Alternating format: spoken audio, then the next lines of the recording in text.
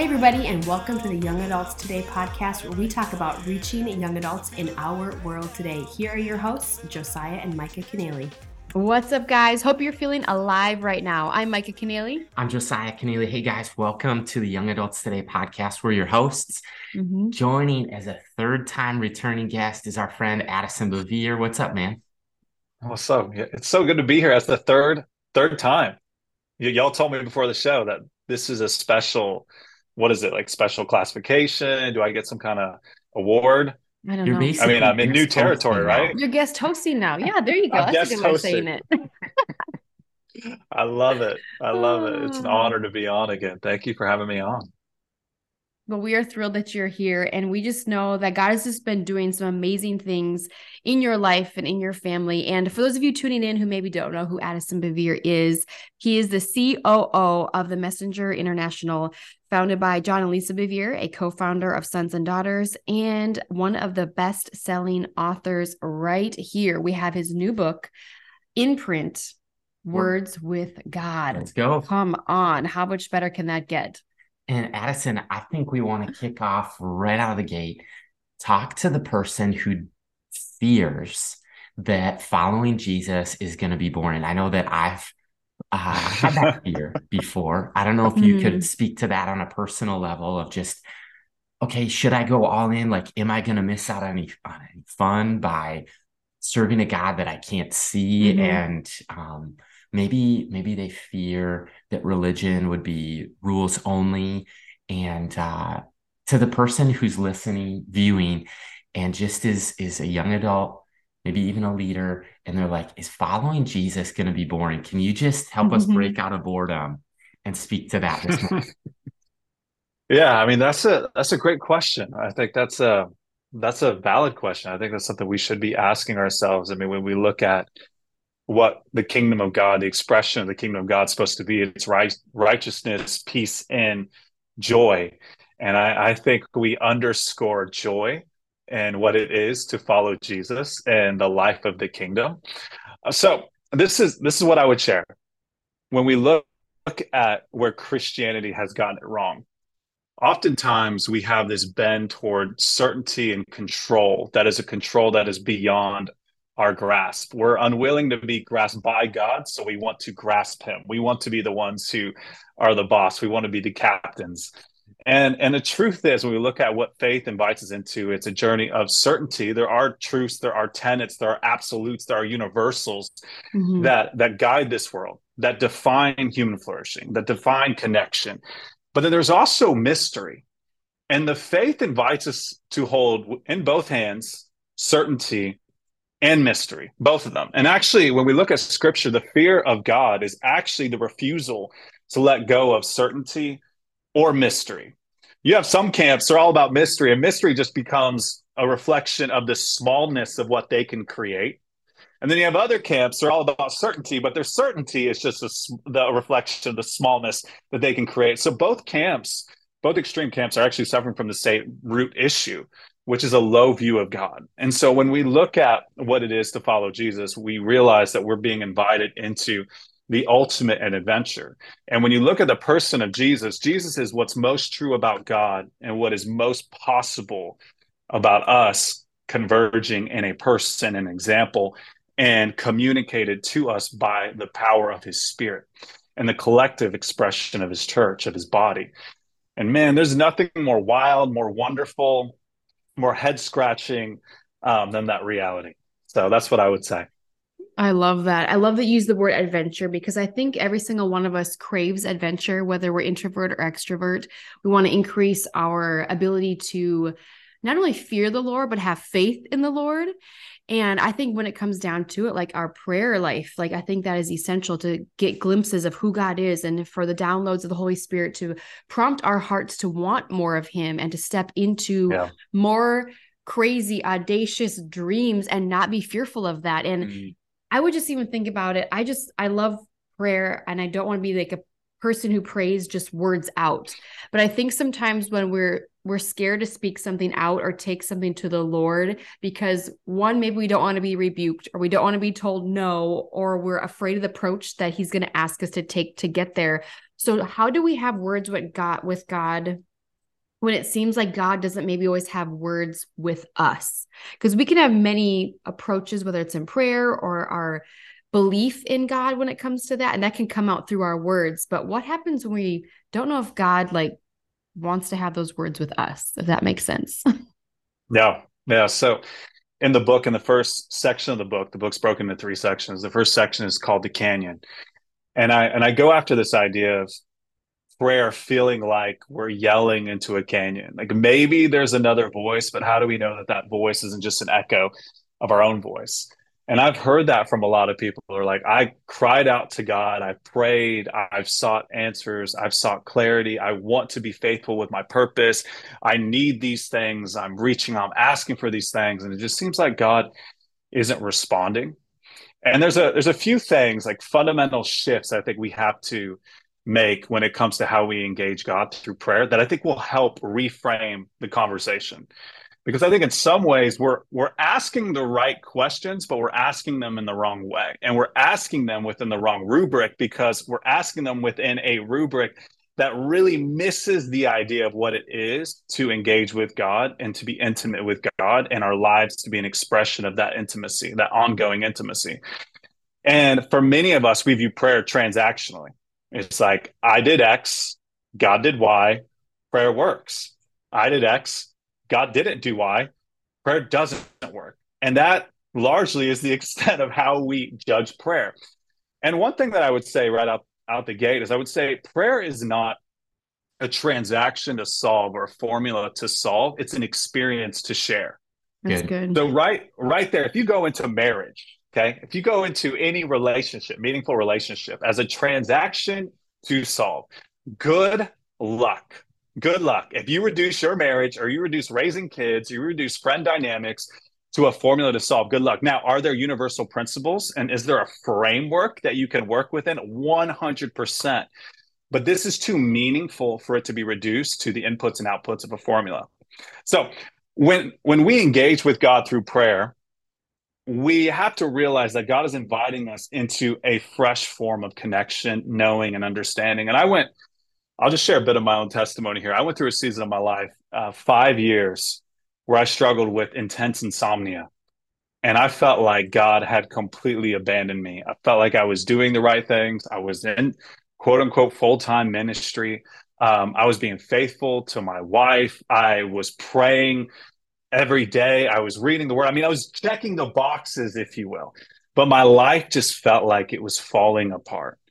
And I was crying out to God. I was like, God, give me peace, give me freedom, deliver me from this insomnia. Like I was living in a perpetual fog. I felt no connection to God. The tangible evidence of God's presence, it just seemed to be completely removed from my life. And I'm like, what is going on? Where have you gone, God? And I realized in this season, y'all, something so profound. And I think a lot of people who are navigating the richness of prayer may find themselves in this season, this canyon season. And it's this idea that God won't deliver us from a thing if he knows that the thing will ultimately deliver us to him. And I wanted God to give me the answers, the freedom, the peace on my terms, based on my transactional understanding of good and right and purpose. And the reality is God was inviting me to let go of some ideas of myself and what that meant as far as my purpose and who I was as a son and who I was as a man. God was inviting me to let go of those. And this journey of insomnia actually ended up leading me into a deeper and more rich understanding of prayer. And it moved prayer out of that transactional place in my life into something that became a complete and robust expression of who I am as a person, as far as my relationship with God, my understanding of myself, and how that unfolds and how I relate to others and how I serve them in purpose and community, etc. So I didn't realize in that season that the silence that I was experiencing in prayer, it wasn't a rejection. It was actually an invitation to deeper connection. I think so many of us, like when we engage with God and we feel silence, we need to realize two things. One, it's actually an invitation to know him in a completely different way that transcends your idea of what it is to know and be known. Number one. Number two, you have to realize you might not be hearing the voice of God because you're looking for the voice of God in the tone and the tenor of the accuser. And God brings us into silence so we can unlearn the voice of the accuser, and we can learn how God speaks to us and how God engages with us. If you think of 1 Kings 19, the moment when Elijah withdraws, and he's had this life-defining moment, and he's discouraged. Jezebel has threatened his life, and he retreats to the mountain of God. And God doesn't show up in the whirlwind and the fire and the earthquake. God shows up in how it reads in Hebrew, in the thin silence. God engages with him in the thin silence. He had to let go of certain ideas of how God would speak to him. And God spoke to him in a way that was so intimate and so perfect for that moment that it moved through silence. And in silence, there are words that take on form. There are some words that only take on form in silence. So no wonder the enemy of our soul is bent on distracting us and disengaging us from what's actually happening in our lives and within ourselves, our interior selves, because he's terrified of us hearing God and understanding what that means for us with how we engage with this world. Right. Oh my gosh. I love how you said that we needed to unlearn the voice of the accuser so that we can learn the voice of God that does speak in the silence. There's a documentary Micah and I were watching pretty recently. I think it was National Geographic. And what's his name? Greatest Showman. Zach Efron. Hugh Jackman? Zach Efron. Okay, yeah. Zach Efron. So Zach goes on this journey, and I think it was him. He goes into this cave that's like, I don't know, 100 some feet, or maybe thousands of feet down, or maybe, how many. I don't know exactly the depth, but it's one of the deepest caves that's accessible. And supposedly scientists have found like one of the quietest places on Earth. And it's like people can't stand it because it's like truly deafening. And I think that silence can be deafening, but you've got to dig deep. You've got to find that quiet place for sure.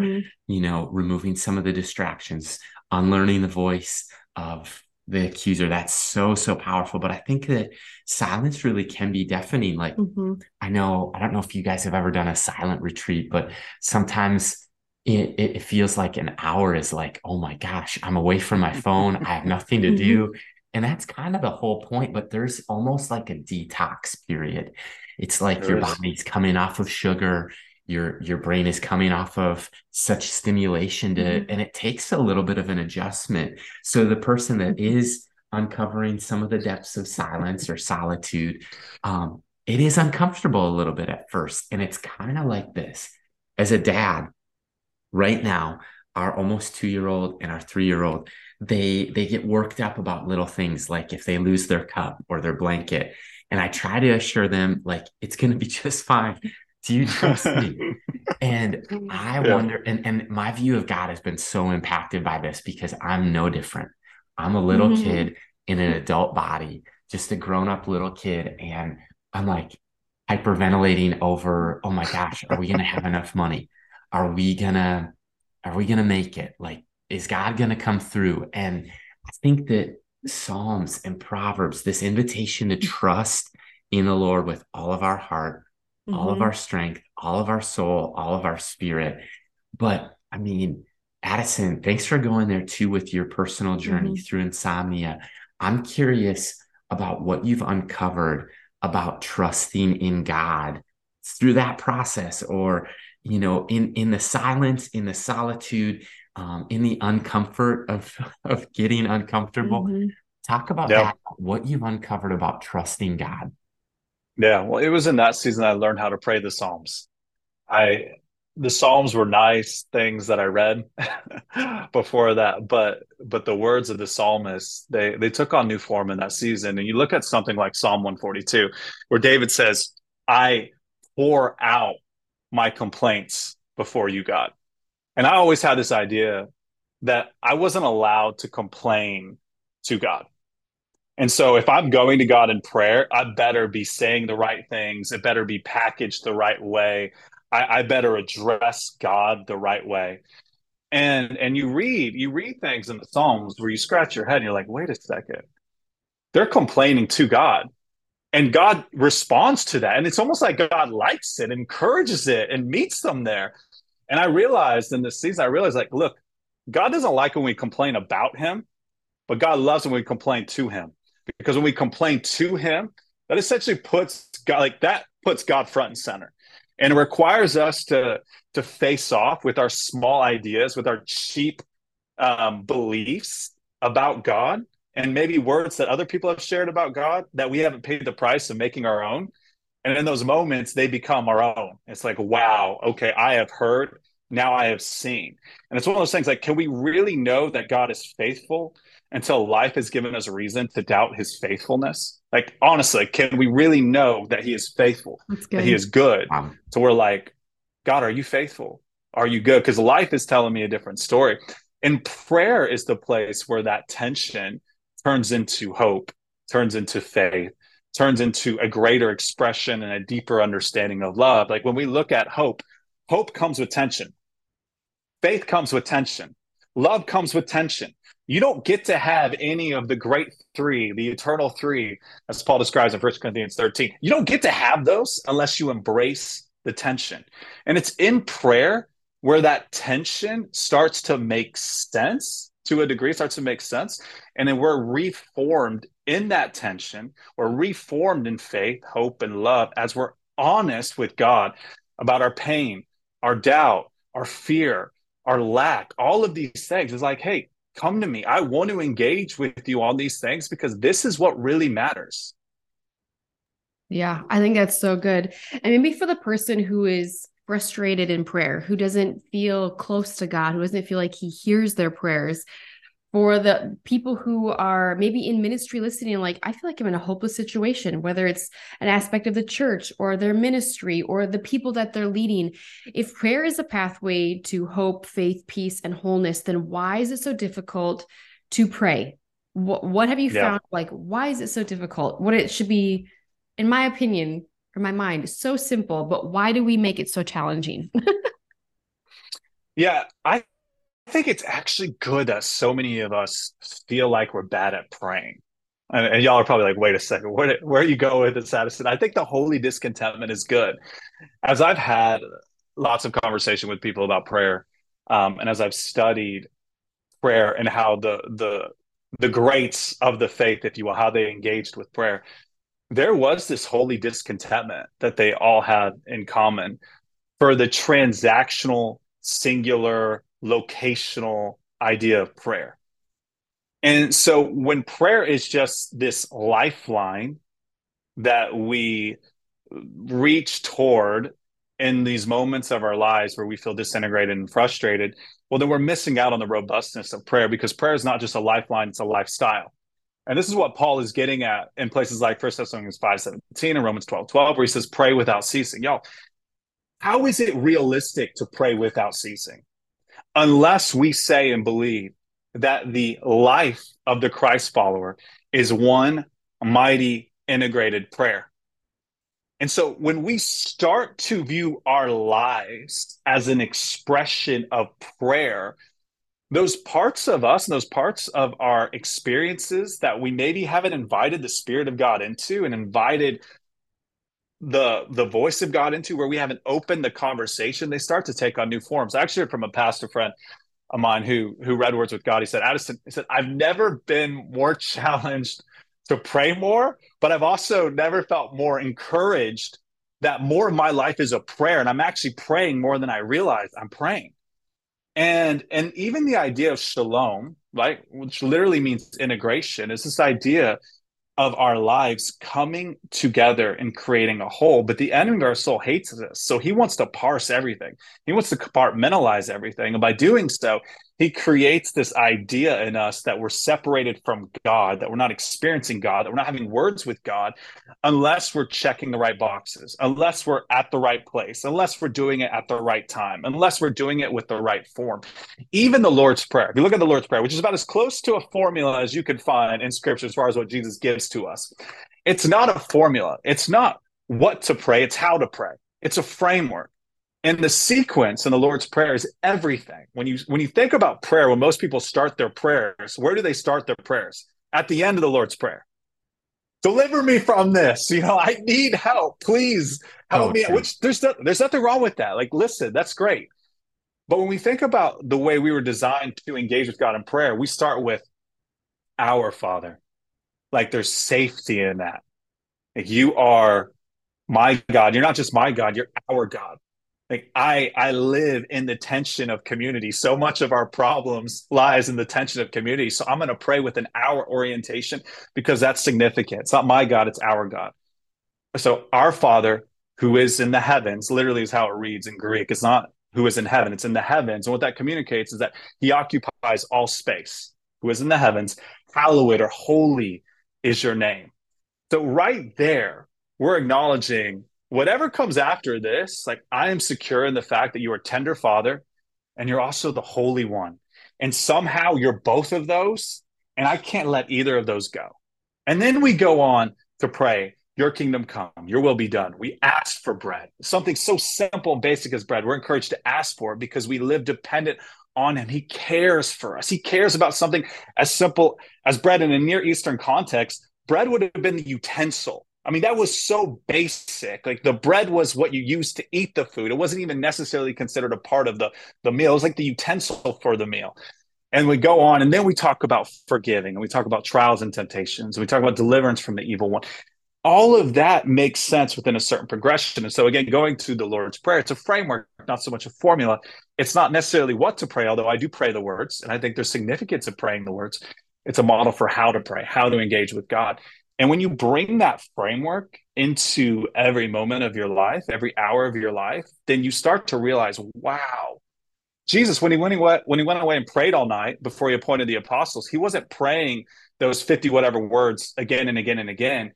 That was a framework for him to live in connection and to be aware of what the Father was doing and to share that.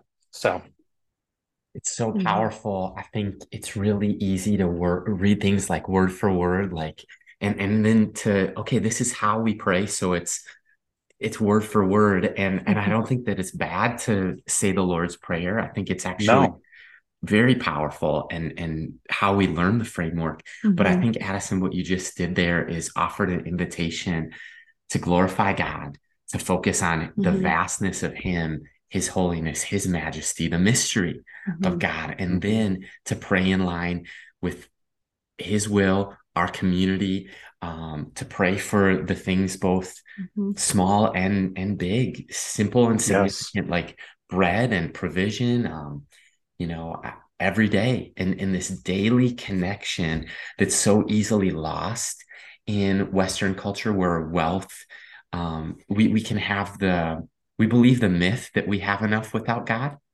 or that we 100% can earn on our own. And then to get to those forgiveness and trials and deliverance. But I think that is a powerful framework that you just unpacked, that we do find in scripture of the Lord's Prayer. But I think what I'm learning 2023 is the importance of studying God's word, meditating on it, unpacking the context beyond just reading it at face value, at English, 2023, reading it like I would a blog or a tweet, to go, okay, just one step deeper. And wow, this is a framework for how Jesus invites us into relationship with God through prayer. Yeah. It's amazing. I mean, and okay, just a couple nuances I'll share with, since you started talking about the text. I'll geek out for a second with you. So if you look at the line, right? Lead us not into temptation. Well, people will read that. We're like, wait, we're praying, lead us not into temptation. But then James and Peter say, basically, count it joy when you encounter various trials.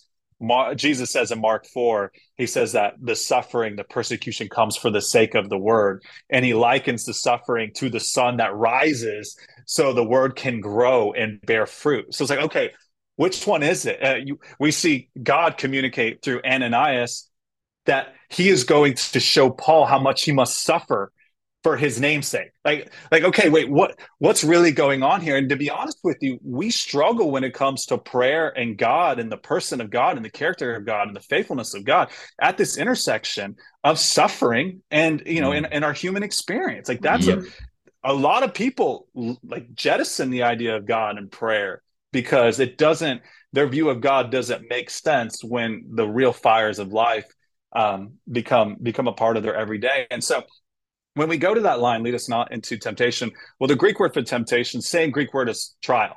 So they're used interchangeably throughout the New Testament, temptation and trial. And there's a lot to that I don't have time to unpack right now. But there's a nuance there in the Greek. And what it communicates is it's saying, lead us not as our final destination into the temptation or into the trial. So it's actually a statement of faith that whatever trial, whatever temptation we're navigating does have an end date. Even if that end date is not today, the end date will come.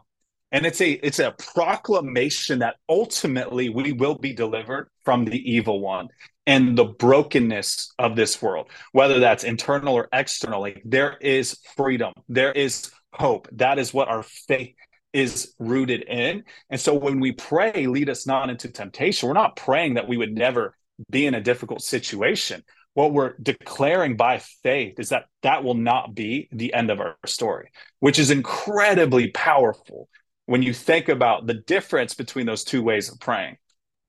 Oh my gosh, I love that you geeked out. I'm joining you there as a fellow nerd to just say, I think that it's so powerful to study, to learn, to have insight. It's like what you did is you just took a flashlight at the Lord's Prayer and said, like, look at this. This is some of the context. And I'd be curious to know, Addison, we've had a lot of talks about God, about, I think of one of our first conversations was about doubt and deconstruction, and people can go back and listen to those talks as well. And powerful messages. We've talked about idolatry or some of the struggles that I know I have of like living in this present moment and not getting hung up on the past or too futuristic and worried and anxious about tomorrow. But what would you say your greatest hope for young adults in our world today is? Yeah, I would say when you look at Gen Z in particular, and you see this in millennials too, there's a desire for the miraculous. There's a desire for the supernatural. There's this desire for a spiritual expression of who they are as a person. And I think within Christendom, we've forfeited the robustness of prayer because we've reduced it to something that's very transactional. And so my desire, if I was to put it simply, my desire is that we would once again open the conversation. I believe that as we open the conversation, as we invite the voice of God into our everyday lives, I believe that God's going to reveal that he has words with us and words for us and words that we need to share with our world. There's this incredibly powerful passage in Jeremiah 23. And these prophets, they were going around and they were sharing all these words with people. I kind of imagine it as like today's social media where everyone has a word about everything. And God makes a statement. He says, I did not send the prophets, yet they ran. And I did not speak to them, yet they prophesied. But if they would have stood in my counsel, if they would have been silent and still in my counsel, if they would have had words with me, if they would have been willing to embrace the scariness of silence, then I would have given them the words that would heal their land.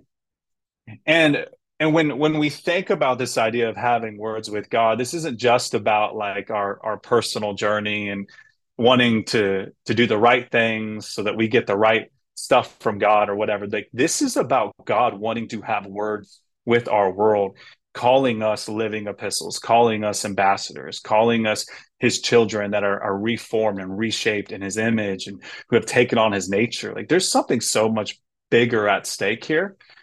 And the conversations that I'm having with young adults, they're like, we want the real. Like, we want to see God move. Like, we don't want just the head knowledge. We don't want to just go through the motions. Like, we want to see a God who is powerful enough to face off with the real brokenness. I mean, we talk about suicide rates, among I think age group 10 to 14 now, second leading cause of death, 10 to 14 year olds. I have 2 kids in that range. And I'm like, that's unbelievable. And the reality is we become disintegrated as people. We become disintegrated when we do not understand what it is to be connected with God. In the book Words with God, I actually call the Holy Spirit the integrator in the book, because the Holy Spirit is the one who brings the parts together. That's why Jesus looked at them in John 16. He says, it's better for you. I'm telling you the truth. It's better for you that I go away. Because if I go away, the Holy Spirit is going to come. And the things that are external, the things that you can't bear right now, they're external. They're going to become a part of you. They're going to be fused. They're going to become a part of who you are because of the Spirit of God. And with the Spirit of God, with the filling of the Spirit of God, what that's going to do in you. It's not just about the words that you're hearing me say. I wish you could just grasp these words. You need to be grasped by them, though. And the Spirit of God is going to be the one who makes it possible for you to be grasped by these words, and your lives become a living word of what I am speaking to you and what I'm sharing with you now. And so that's, man, it's kind of a long answer, Micah, Josiah. I would say that, like, God will show up, people. Yes. Like, put God on the spot. Let me just, like, if you're a parent out there, who put God on the spot. You don't have to be God for your kids. Just make room for God to be God. Don't try to babysit your kids from God. Don't try to, like, protect your kids from the pain that comes with journeying into the person of God and really learning what it is to be a child of God. Yes, create a safe environment for that, but trust God to be God. Those of you out there, you're disappointed, you're frustrated, you prayed, God didn't show up. You checked the boxes. It seems like God is checked out. I'm telling you right now, if you show up in prayer and you let it out. Well, I heard a counselor one time say that what can be mentioned can be managed. And that is a shadow of the gift of prayer, when we can articulate it in prayer, even when it's groans and prayers that do not have words, but we let it out, we let it go, we let those words just fly. Y'all, God's not afraid of those messy words. God does something incredible with those messy words. But as long as you hold those in, you are going to be lost. You're going to be confused. You're not going to understand yourself, and you're not going to understand God. And that's why I'm like, we have got to open the conversation. I had a friend of mine tell me, he's like, man, I've given up on prayer. And he's like, and this is what he said. He's like, God's the only one who gets away with not showing up for a conversation that he expects you to show up for daily. That's what he told me. Like, real talk. That's what he told me. And he said, any other friend of mine, he's like, I'd be done with them. I'd be done with them. And I was praying. I was like, Holy Spirit, you got to give me the words in this moment. Like, please. And what the Holy Spirit gave me in that moment, I wrote a whole chapter on this. It's called Opening the Conversation. He said, look, you're closing the conversation. You're not opening the conversation. You're closing the conversation. God doesn't want your cheap, and I could speak to him like this because I know him, but, like, God doesn't want your cheap religious transactional time. He wants you. And the reality is conscious time, which is us as we go throughout the week, and that mindfulness and being sensitive to the Spirit feeds quality time, which is when we're alone in the closet, alone wherever. Like, Jesus modeled that. Jesus lived in perfect union with the Father. It says in John 5, I only do what I see the Father doing. He lived in perfect union, but he also stole away and was by himself. He would go to the quiet of the desert places and he would pray. So we need to realize that God communicates in both conscious time and quality time, and they feed each other. But the idea is they will strengthen each other. And people ask these questions like, how long should I spend in prayer? And I tell them that you're asking the wrong question. First, open yourself to the reality that God wants to have words with you. Number one. Then invite him into your life. And I share some practical exercises and stuff that people can use in the book.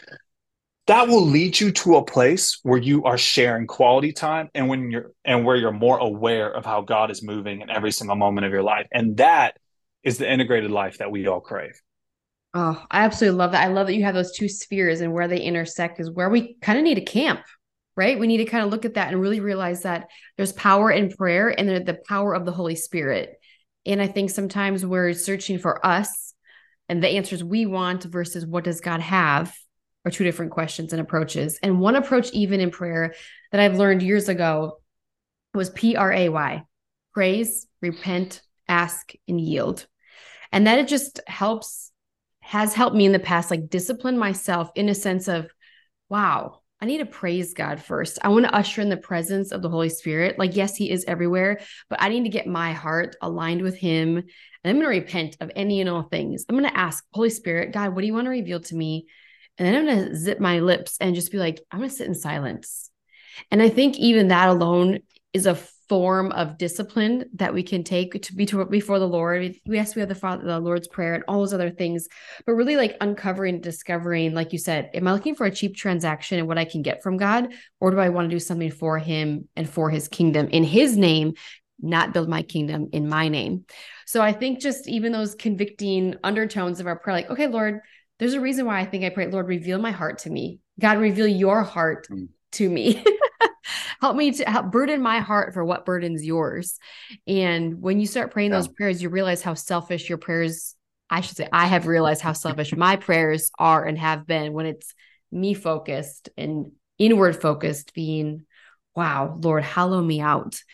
Take any and all parts of me that are wicked. Like, oh, take me under the microscope and just do your surgery, do your work, and help me to come out on the other side looking and feeling and being truly more like you. And maybe that resonates with some of our listeners. Maybe you love prayer and maybe you've been shying away from prayer because you're afraid of what God's going to say. But we're going to lean into this conversation a little deeper with you, Addison. We have 5 and 5 on the clock. This is 5 minutes in 5 minutes, 5 questions, 5 answers. Do you think you're up for the task? I do. I hope so, because I don't feel like I have an option. So you don't have an option. You're already warmed up, it. my friend. You are ready. Here's just a fun one for you. Kick it off. What has God been teaching you lately? Yeah, I've been leaning a lot into this silence.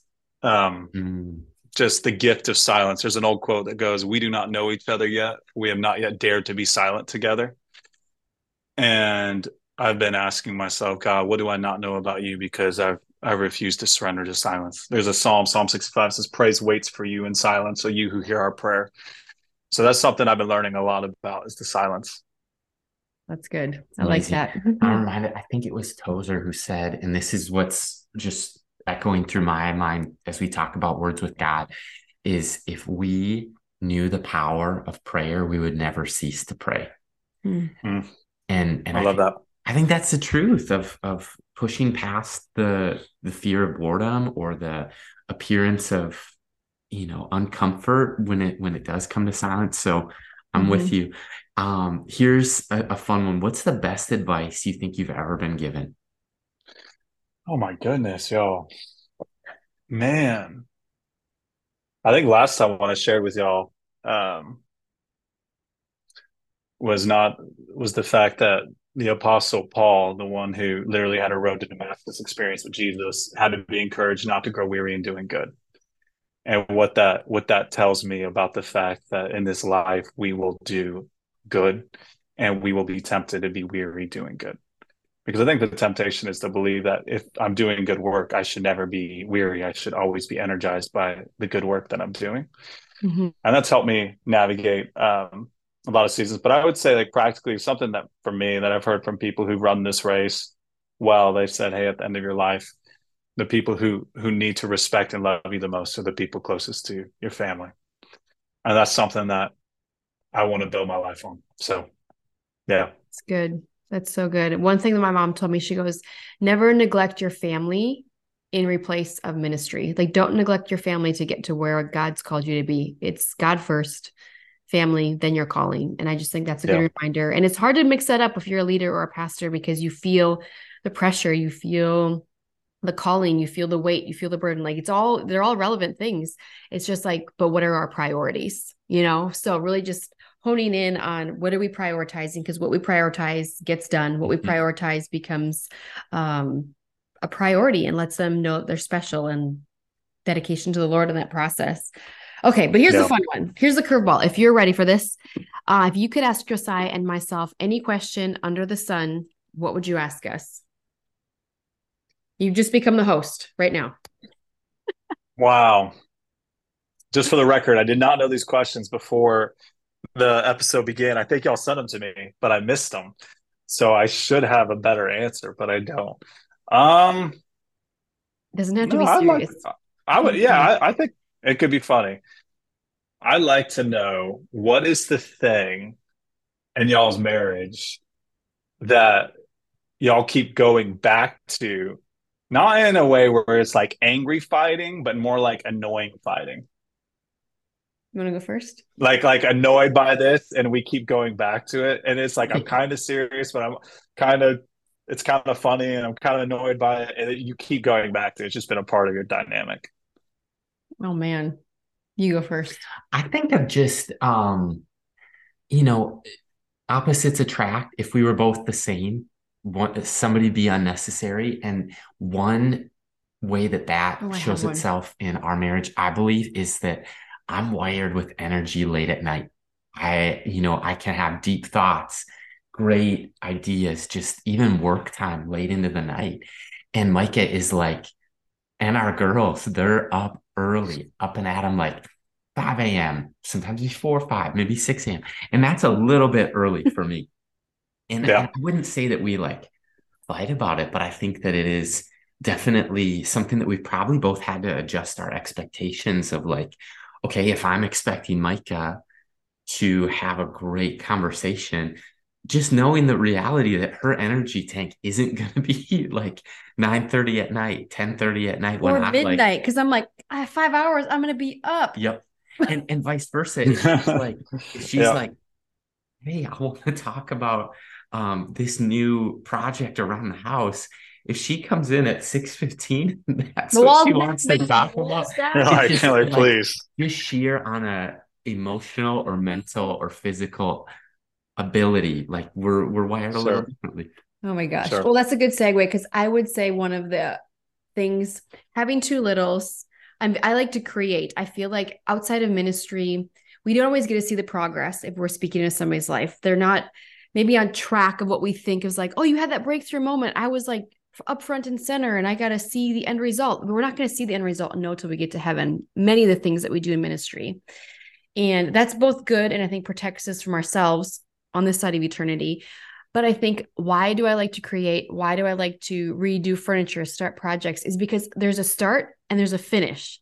And I just get a marvel at the finish of like, I got to do that. Like, I sanded that down. I got to stain this. I got to paint this. I went and picked out the paint palettes to match this.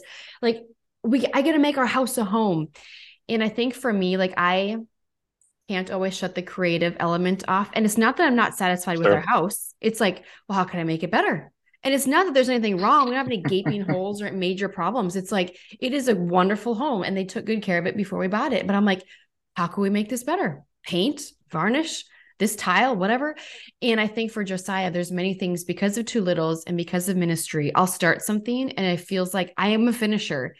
But if I don't have the time allotted to finish, it just sets unfinished. So even like, for instance, I painted out all of our cabinets white and they look awesome. Like, I'm very happy with them. But what I did not do, because I was like 7 months pregnant, I did not paint the bottom of the cabinets like outside. So I'm literally looking at them right here. I'm like, I cannot stand that oak. I'm so sick of feeling like a Keebler elf in a house. Is it a priority? Yes. But is it a priority today, right now? No. But does it drive me crazy? Yes. So I think how I drive myself crazy in ways that are very unnecessary, it might just drive Josiah crazy and he might not ever say anything. If that makes any sense. Yeah. But we come Yeah. back to it and I'm No. like, yeah, that thing we picked up 3 years ago when I had 2 C-sections and a baby, that big project that's in the garage. Yep, it's literally still in the garage and I need to finish sanding it, but I don't have the paint for it. That's not like me, but because the kids in ministry, it just changes. So Yeah. Yeah. and I keep saying, yeah, it's annoying me too. It's annoying me too. But do I want to be blasting the sander at 10 o'clock at night after the girls go to bed? No, because we finally got them in bed. The Yes. silly No, I struggles. can't. I can't relate. I can't relate to that at all. Sorry. No. No idea what you're talking about. Um, Oh my gosh, with the fun. heart, who can? No, Man, Addison, like what are you dreaming about or working on behind the scenes? Like, what keeps you up late at night? What's waking you up out of bed? Like, what's something that you just sense a heaven-minded urgency about that you'd be willing to Yeah. share? Yeah. So, at Messenger, our focus is discipleship. Like that's what it's all about. Our goal is to make discipleship resources available to every person, regardless of where they live, what language they speak, or how much money they have. And Wow. we've given away over 60 million translated discipleship resources to people all over the world. And so I'm very passionate about discipleship, but specifically for me lately, it's been prayer. Like, how do we pursue prayer as a way of life and not just something that we do? And Words with God was what is an expression of that desire, that cry. But even beyond that, I know I'm supposed to build a community of people who are dedicated to pursuing prayer as a way of life. And it will have events, digital, in person, artistic expression, music, painting, etc. That gives expression to the breadth of what it is to have words with God, right? Like, so that's something I'm very passionate about. And I threw something in the back of this book, Words with God. I just said, my editor told me I needed to, just an author's note saying, hey, this is just opening the conversation. If you want to go deeper, like, reach out to me, and I actually gave my email address. And I now have almost 10,000 people who have said, like, I want to pursue this thing, like prayer as a way of life. I want to be a part of this community. I want to, to see where this leads and what forms it takes. And so I'm sending a weekly email right now out on Sunday evenings to this group. And it's just a practice. It's a resource. It's something that they bring into their week, related to prayer as a way of life. And I know it's going to grow. I know it's going to form. The values, this specific mission, are beauty, sincerity, presence, and integration. And what I've noticed, and I'll share this with you because I think this is so profound as y'all are leading and guiding, especially young people.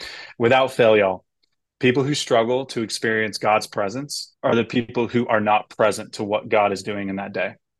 You will always find that correlation between the presence of God and being present to what is happening in that day and present to what God is doing in that moment. And without fail. And even the idea of presence communicates this idea of being present. And so I have a passion for us to be present to the presence of God, but also to the presence of each other, and what will come out of us being present to each other as far as mission and purpose and community and connection, all of that. When we're present to each other to a degree that we haven't been present before, what will God do with that? And how will that reflect his presence? So that's something I'm working on behind the scenes. Some of it is leaking out in different ways, but it's something that I know I'm going to be doing for the rest of my life. That's amazing. Come to the last question. Was that mine or yours? It's your turn. It's my turn. Oh, that's even better. Okay, Addison, if you could leave the listener or young adult ministry leader with one thing today, what do you want to encourage and leave them with?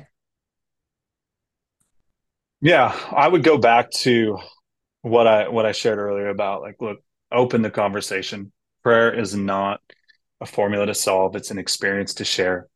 It's going to be messy. It's going to be silent at times. Normally it's going to be silence. And there's a language that forms in silence. And I really want y'all to hear that.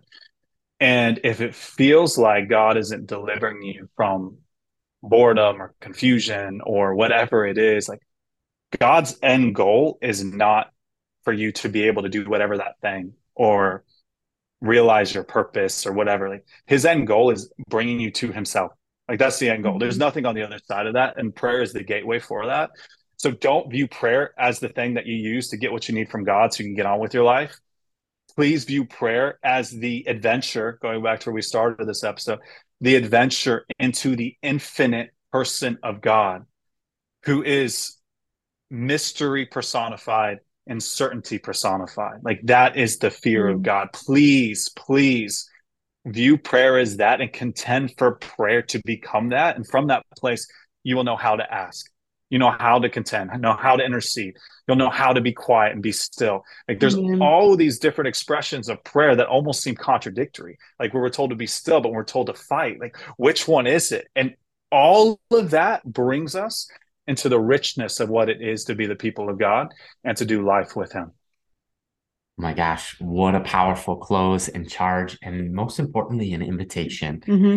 deeper, higher, longer, wider. And I love that you didn't call it words to God or words from God, but just with God. It's this invitation. You're speaking to me and the listener and Micah and all of us to just say, you know what? Mystery and certainty completed in Him. And so we hope you'll pick up words with God. Addison, thanks so much for your time, man. Thanks, y'all. So appreciate it. Thanks for listening to this episode of the Young Adults Today podcast. If you enjoyed it, feel free to subscribe, leave a review, and share this with someone. I'm getting charged up right now, yeah.